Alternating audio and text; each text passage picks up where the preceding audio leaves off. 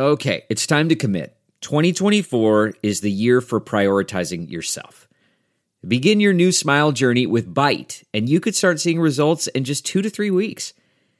Just order your at-home impression kit today for only $14.95 at Byte.com. Byte clear liners are doctor-directed and delivered to your door. Treatment costs thousands less than braces, plus they offer financing options, accept eligible insurance, and you could pay with your HSA, FSA. Get 80% off your impression kit when you use code WONDERY at Byte.com. That's BYTE.com. Start your confidence journey today with Byte. Today we're going to talk about Trump's claims of election fraud, how they're holding up in court, and one especially humiliating moment that pretty much sums up the entire post-election landscape for Republicans, and it comes from Tucker Carlson. I also interview former Obama and National Security Council spokesman Tommy Vitor about Trump's sudden firing of the entire Pentagon leadership and whether that might mean he's trying to steal the election. I'm Brian Tyler Cohen, and you're listening to No Lie. We're now at a point where Joe Biden's popular vote margin is beyond 5 million votes. The Electoral College margin is 306 to 232, which, by the way, is the exact same margin Trump won by in 2016, and also the same margin that Kellyanne Conway herself tweeted, landslide, blowout, historic. But instead of accepting the outcome, Trump's now engaged in a sustained attack against the election results, tweeting incessantly about how the results were rigged, dead people are casting ballots, Republican observers weren't present, the voting machines are switching votes. Every day, there is a relentless barrage of misinformation. Now, let me start with this. Here's what the same people screeching about how Trump can still win this thing said back in 2016. Here's Fox and Friends' Steve Doocy and Brian Kilmeade. Brian, they're saying it's rigged, but they have absolutely no evidence that it's rigged. I don't even think we should give him the time of day. Also, he's about to win. We know it's a matter of time, about to win Michigan officially. So that would put Donald Trump over the top with over 300 electoral votes. It was a blowout. It was a blowout. I just wonder what these Democrats are doing, trying to convince their electoral representatives not to vote the way the people want it. There are 6 of them. Now there's these states. Let's have a recount. Here's Tucker Carlson. It's a crisis when the people running your democracy don't believe in democracy. Here's Sean Hannity. They have no actual proof of voter fraud or any wrongdoing, and both the White House and the Wisconsin Elections Commission have both said zero evidence whatsoever. Here's Judge Janine. We believe in free speech. We believe in accepting winners and not being sore losers. And here's my favorite, Kayleigh McEnany. You have people out there calling for recounts that are unsubstantiated based on no evidence. You have Jill Stein coming on our network an hour or so ago suggesting that there were hacks or potentially hacks, and we won't know until we count the votes. There are people trying to delegitimize the president-elect of the United States. Now let's compare that with Kayleigh this go around.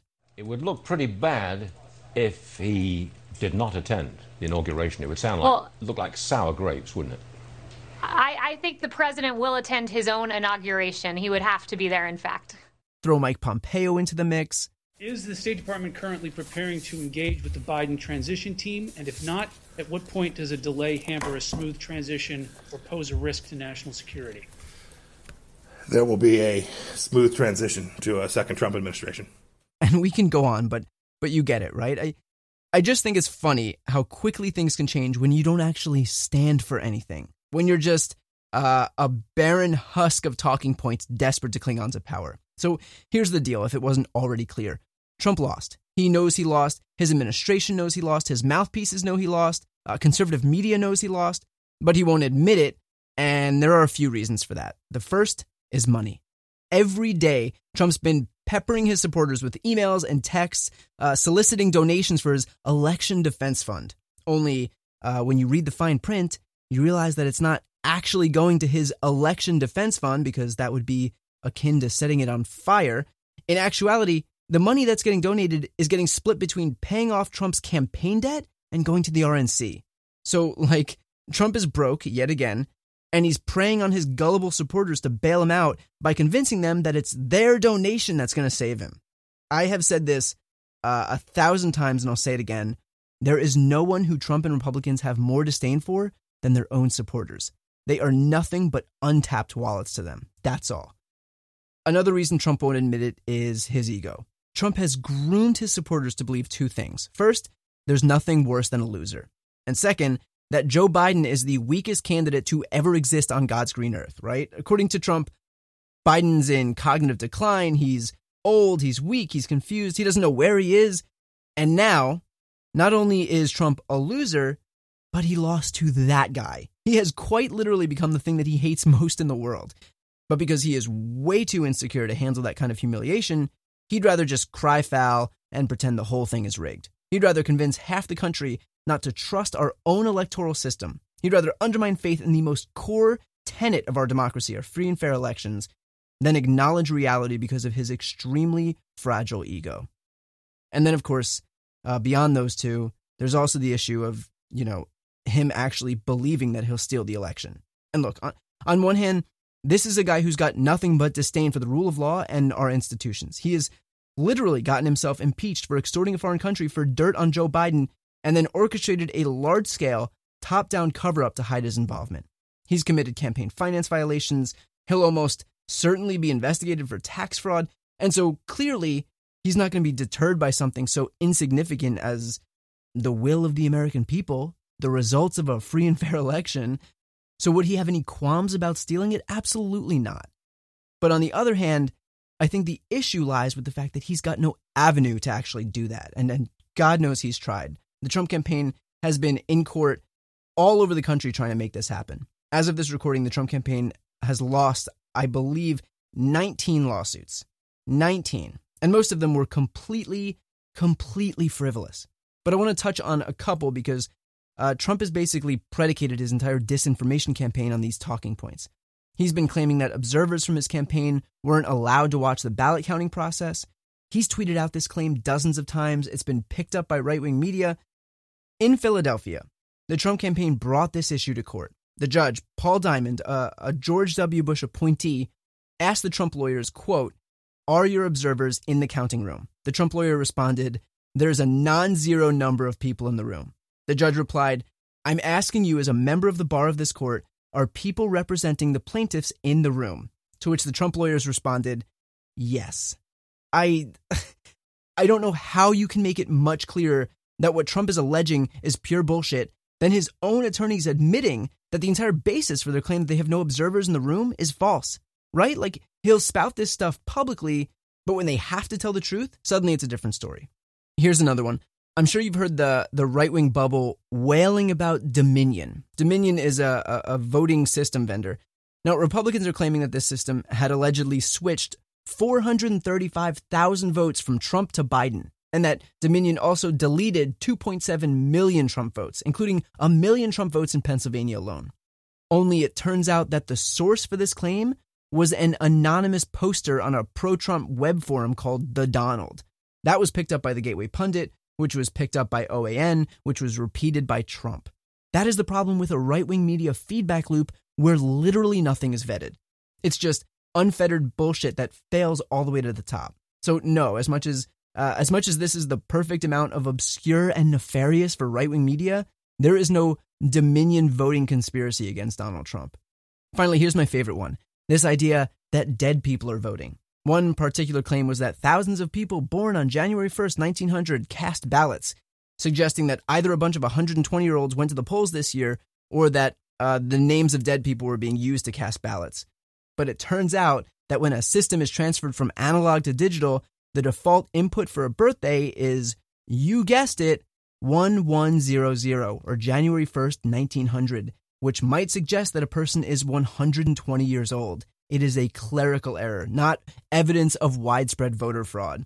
There was a claim from Wayne County, Michigan, that 14,000 dead people voted. Only for most of those people, while some might be on the rolls, there was no evidence that any ballots were cast or even received. So again, just a baseless conspiracy theory, especially considering that Michigan checks ballots against death records, specifically so that any ballots cast by those who've died are not counted. But here's my favorite one, and it's evidence of that exact right-wing feedback loop I was just talking about. So Tucker Carlson, the most watched host on Fox News, went on air and parroted this exact conspiracy, claiming that a World War II veteran named James Blaylock voted in Georgia, even though he passed away in 2006. Here's Tucker's bombshell investigative reporting piece. Mr. Blaylock was a mailman for 33 years until he passed away in 2006. 14 years later, according to state records, he was still mailing things. James Blaylock cast a ballot in last week's election. Only not so much, because James Blaylock didn't vote. His wife did, using her married name, Mrs. James Blaylock. He's not voted. He didn't vote. It was you. It was me. President of the United States was accusing you of voter fraud, essentially. Oh, I know it. And I knew it wasn't fraud. Is there anything you'd like people to know about your husband? Because I'm sure he's dearly missed. Best man I ever knew. Best one to me. I couldn't have had a better one. Yeah, nothing like accusing the dead husband of a 94-year-old widow of voter fraud on national television. And then Tucker had to go on TV and issue this apology. We've got some good news tonight and an apology. One of the people who voted in last week's election isn't dead. Now, James Blaylock is still dead. We told you about him. But it was his wife who voted. She voted as Mrs. James Blaylock. It's old-fashioned, and we missed it. But let's be real here. You can't put the toothpaste back in the tube. And the point is that Tucker made this claim in the first place, a claim that these Republicans then repeated ad nauseum in their desperation to prove that voter fraud was real. Here's the simple truth. If there was actually evidence of fraud, the Trump campaign would have brought it to court, period. That is their venue to prove any of this. And yet the fact that they can't and haven't even tried is all the proof you need that this is nothing more than a purposeful disinformation campaign. It's meant to get these Trump supporters to empty their wallets, to defend Trump, to reject the legitimacy of Biden's win and ultimately his presidency. But it's all fake. They just can't fathom the reality of a post-Trump world because they've so thoroughly hitched their wagons to his. So my advice here is simple. Ignore the noise. Ignore the conspiracy theories and absurd claims and bombshell reporting from OAN and Fox. The American people voted for Joe Biden. The states will certify those results, and Joe Biden will take office on January 20th, 2021. And if Trump really wants to stay, I'm sure there would be a solid 80 million Americans who would happily tune in to watch him get dragged out of the White House by the Secret Service. Next up is my interview with Tommy Vitor, where we'll talk specifically about Trump's firing of the entire Pentagon leadership and whether Trump did it to set the stage to try and steal the election. Okay, so today we have the former spokesman for Obama and the National Security Council and currently host Pod Save America and Pod Save the World, Tommy Vitor. Thanks for joining. Thanks for having me. So I did have Lovett on a few weeks ago. So lucky for you, we've exhausted the whole daylight savings time argument. So we can skip over that today. Good. Thank God. I've heard it for 4 years. So let's jump in. We're looking at a Biden win by over 5 million votes, likely 306 electoral votes. And yet, because we live in hell, this transition time is spent oscillating between temporary bouts of joy and paralyzing fear over what Trump's going to do. So I want to go over some things because the number one question I'm getting now is, should we be worried? So in the last few days, there have been major shakeups with Pentagon leadership. Admittedly, this isn't my world. It's not a lot of our world. But when we see our entire civilian leadership get purged in one fell swoop, it doesn't exactly inspire confidence. So no. Elephant in the room, and I don't know how to say this without sounding alarmist, but is there a world in which this is setting the stage for some type of election theft or coup as far as you can tell? So here's how I'm thinking about it. I think that Donald Trump's well of bad faith is bottomless. So there is no doubt in my mind that if he could find a way to illegally keep power despite losing the election, he would. It's just, I don't know that there's any path forward for him to actually do so. All the worst case scenarios that people have been talking about and writing about for months about, getting electors in various states to get replaced and, swap them in with his supporters so that they'll actually give him the electoral votes. The deeper you dig into all those scenarios, the harder and harder it is to actually pull off, let alone pull off in all these states or to strike enough votes so that he would actually win. So, it sucks. It's unnerving. We should never have gotten here. But I think people should feel good that Joe Biden will take the presidency. Now, in terms of these goons over at the Pentagon, yeah, it's very weird to decapitate your Pentagon leadership and install a bunch of people who worked for Devin Nunes and who are known for, doing weird things with intelligence products. It's very strange and no one knows exactly what's going on. The theory that makes the most sense to me is one that suggests they're going to look at all the intel they can find at the NSA or at the Department of Defense and try to declassify and push out anything that helps Trump's narrative that the Russia investigation was a hoax. It's just like, it's that petty. Right. But so basically what that would mean is that he's spending this time, trying to disprove the Mueller probe, which would mean he's basically trying to relitigate 2016 despite having lost in 2020. Yeah, exactly. Okay. It's wild. Yeah. I mean, it just goes to show the extent to which, he's driven by his own ego, that this is what he's doing in his final days of his presidency. Yeah. And it's not like there's anything else going on, right? It's not like 140,000 people got COVID yesterday. I mean, there's a lot of things he should be focused on. There's a lot of reasons delaying the transition is dangerous. There's national security ones, but then there's just the fact that it's great. Everyone was elated when we heard this news that Pfizer's vaccine is working. I want the Trump and Biden transition teams working hand in glove to make sure that we all can get that thing distributed as fast as possible, and yet we're just pulling this nonsense. Yeah. Another theory that's come up kind of revolves around this idea of troop withdrawal in Afghanistan. That he's installing these people so that he'll be able to pull troops out. But am I so cynical that I can't imagine that Trump is actually just legacy building during this lame duck session? Like, everything he does is transactional. So how does this help him? Yeah, it's very strange. I mean, he had 4 years to get all our troops out of Afghanistan. In reality, despite claiming he was ending these wars, he sent more over there a couple times. Yeah. And, the security situation is not good. I'm very much in favor of getting all U.S. troops out of Afghanistan. It's just that if you have some precipitous withdrawal over the course of a month of like 4,000 or 5,000 guys, what is that going to do to the people who are counting on them for security? It just feels like a horribly cruel, dangerous thing to do to a country that suffered 2 decades of war. Like that said, long term, I want to see them come home as well. Right. So moving over to the race, Trump's obviously refused to concede the race, which should surprise exactly no one. But more broadly, by refusing to allow Biden to start his transition, what impacts does this have, both regarding national security and otherwise, on the American people?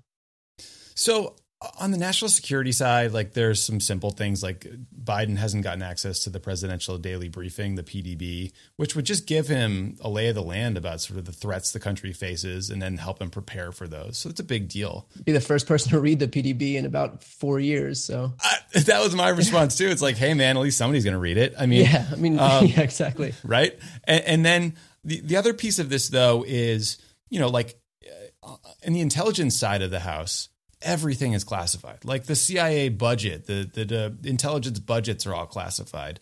There's all these covert action programs that you have to get briefed up on, and you have to decide if you're going to keep this thing going or not. And so by refusing to give Biden's team access to classified information or facilities, they can't begin that process. They can't start planning. They can't go over to the CIA or the DNI's office and have meetings and get briefed out by those folks. And that's just going to slow everything down. Like a normal transition team, you end up sending over 2, 3, 4 people. You call them basically landing teams who just park in these agencies, whether it's the State Department or DOD or the Intel side. And they work out of there for several months and kind of help you get briefed up as an incoming transition and plan what you're going to do. And he's just robbing Biden of all that time. Yeah. And does that kind of expose us to any risk in the meantime? I know that there were some reports that, Bush hadn't been able to install his transition teams prior to, in time, basically. Yeah. I mean, I think in the 9/11 Commission report, they noted that Bush didn't really have his full national security team up and running for 6 months, which delayed everything they wanted to do. And some people pointed to the recount as being one of the reasons why. I think in the wake of that, there were some reforms that mandated certain deadlines for transition planning and preparation that started in May and then September of this past year. And so some of the work has been done, but the clock is ticking. You got to hire thousands and thousands of people the next few months, and he's sucking away that time. Yeah, I mean, luckily, if anybody is prepared, I think it's Joe Biden, who obviously came from the last administration for sure as vice president, and then his new chief of staff, Ron Klain. So I think we're in good hands, especially given the obstacles that have been erected. Yeah, I agree. I totally agree. I mean, like they'll figure it out. They'll catch up. It's just, it really is irresponsible and shitty. So I'm sorry to drag you into this debate, but I do want to ask what your take is on the whole, what went wrong in the House races, you know, on the rhetoric that was used, the whole AOC versus Conor Lamb. So pick a side, Tommy, and alienate half the party. Yeah, right. Let's fight it out. I mean, here's my take on it. I get the frustration on both sides. That said, like, okay, let's say for a second that AOC didn't support defund the police, right? And Conor Lamb won that argument. There's still going to be a bunch of activists who want to defund the police. There's still going to be a bunch of activists who want to abolish ICE. And the Trump campaign was like plucking out random tweets from people and putting them in TV ads, right? People that were in no way associated with the Biden campaign. Right. People are just going to do that in the next campaign about whatever the controversial issue is. So I think the debate has to not be about telling someone what to believe or what they can talk about. I don't think AOC can tell Conor Lamb how to run in his district. I don't think Conor Lamb can tell AOC what to believe in or support. It's about winning and finding a way to fight the disinformation and the lies that we all know are going to come, you know? And so I think any after action report on this campaign is going to take some time. We need to see the exit polls once they're reweighted and they're fixed and they're compared to the actual voter data, and any, you know, sort of snap determinations about what happened are probably just going to be wrong in 6 months when we see the final, like, you know, actual like precinct level data for about who voted what way. But, you know, it just feels like a little too much jockeying for me right now to sort of like prove that, you know, I've been right all along, you know? Yeah. I mean, but to your point though, Pete Buttigieg said it best, I think, during the primary season, is he basically said they're going to call us socialists regardless of what we do. So we might as well do what's right. And, you know, this is the same instance where we can, you know, if we can basically allow the right to dictate the terms of the conversation and to say like, okay, well, we won't say this, we won't say this, we won't say this, we won't say this, because we're ultimately going to get vilified on Fox News. But regardless of what we say, even if it means they can pluck out one tweet from one random Twitter account that has 6 followers, then that's going to be, you know, a half-hour segment on Hannity. So at the end of the day, you know, we just have to kind of do what's right. Yeah. And I think we have to do what's right. But I also think, like, you know, we can frame things in smart ways and less smart ways, right? Like, I agree with a lot of the policies put forward by the Democratic Socialists, the DSA crew. What I would tell them, though, is why take a bunch of very popular sort of like FDR New Deal policies and then give them a label, socialism, that we know is going to turn off a bunch of people? Why not just describe what we're going to do for people and how we're going to help them in their lives, and not label ourselves socialist or progressive or conservative or moderate, right? And like, that's sort of like some of the branding advice I might give some of these guys. Something we've seen is like, you know, Republicans have terrible policies, but they have a messaging apparatus that's second to none, because they obviously have, you know, Fox News, which is accountable to nothing and no one, all the way down to, you know, their internet personalities and their politicians, and the whole thing is just kind of, you know, it's easier to message when you don't have to worry about the burden of telling the truth. You know, you have Fox News and you can just kind of run wild and say whatever you want. Yeah. Also, you know, most importantly for these races that are coming up, my inclination in the Georgia runoff is just to kind of let Stacey Abrams and the Georgia folks steer the ship. Totally. So I think that's a good segue into these runoffs. So we obviously have these 2 runoffs coming up in Georgia without the Senate. Just to kind of to highlight what's at stake here. Without the Senate, I know what's off the table, and that would be voting rights legislation, climate change legislation, $15 minimum wage, codifying Roe, expanding the court. What would be on the table? So if we don't get the Senate, I mean, what will be on the table is, you know, there will have to be a budget passed once a year, and you can see what you can attach to that somehow, or work with Pelosi and her team to sort of get things through attached to sort of must pass funding legislation. But a lot of it will be executive actions. So that can come in the form of executive orders. Some of them are simple. You can say you can reverse the Muslim ban on day one, right? Like, you can permanently end family separation. But then, you know, Joe Biden will be able to use the power of the purchasing power of the executive branch to really incentivize, let's say, the purchase and use of electric vehicles to try to sort of help with climate change. You know, there's a lot of things you can do that way in terms of your budgeting. and executive actions that will be powerful and important.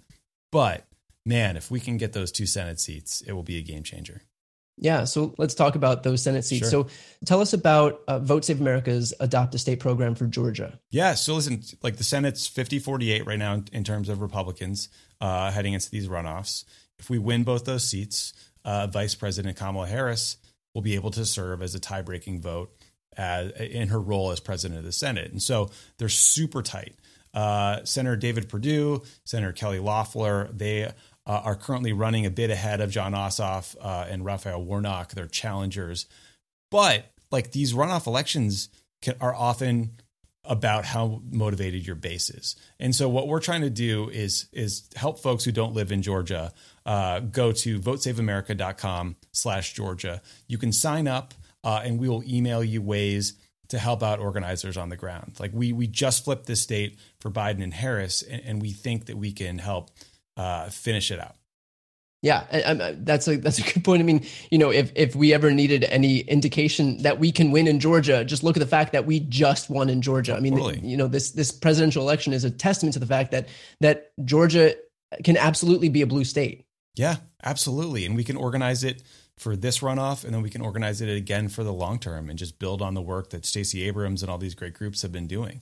And so, like a piece of this will be like, if you have $10 that you can spare, I know it's been a long election. We've been asking people to give money everywhere. If you go to our Vote Save America page, we can votesaveamerica.com/getmitch. That will allow you to donate $10 and it'll automatically split to the Warnock and Ossoff campaigns.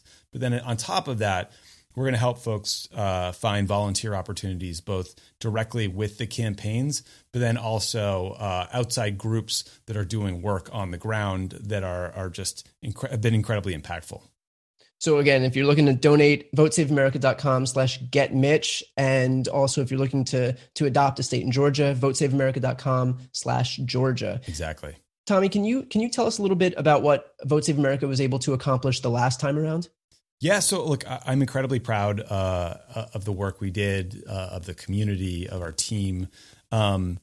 We created this program where you could adopt one of 6 swing states and get trained to be a digital organizer. And so if you lived in California, you could adopt Arizona and you could make calls, you could text bank, you could do all sorts of things to help them win. And look, when we designed it, we thought it would be really cool to have like 10,000, 20,000 people sign up. We ended up having 300,000. It's just like overwhelming. And those amazing people, I literally just got off a Zoom with about a dozen of them. They made like 7 or 8 million calls. They sent 6 or 7 million texts. I mean, like that people, hundreds of thousands of people used our tool to either get registered or find out if they're registered. The community raised $42 million for Senate candidates and other political causes. So it was really impactful stuff. And it was just, it was a reminder to me of the power of community and activism and people sort of coming together and realizing that, like there's more of us than there are of them. And if we do the work together, if we approach it with joy, if we see hope and opportunity in out there and not be fearful of what Donald Trump can do, we can win. And so it was really affirming. It was really exciting. It was just a lot of fun to be a part of. So if folks are looking for some way to chip in, if they want to meet people, if they want to, feel like you're a part of something bigger, I highly, highly recommend it. That's really well said. Well, Tommy, thank you so much for giving us the time and good luck in everything you're doing for these Georgia races and we'll be with you. Thank you so much for having me. I really appreciate it. And thanks to all your listeners for caring about this stuff. Thanks again to Tommy Vitor. Again, check out votesaveamerica.com/Georgia and votesaveamerica.com/getmitch to get involved in these upcoming Georgia Senate races. I'll put links in the episode notes. It is all hands on deck. So if you have the time or money, please help out. We've come this far, just a little bit farther. That's it for this episode. Talk to you next week. You've been listening to No Lie with Brian Tyler Cohen, produced by Sam Graber, music by Wellesley, interviews captured and edited for YouTube and Facebook by Nicholas Nicotera, and recorded in Los Angeles, California. If you enjoyed this episode, please subscribe on your preferred podcast app. Feel free to leave a 5-star rating and a review, and check out BrianTylerCohen.com for links to all of my other channels.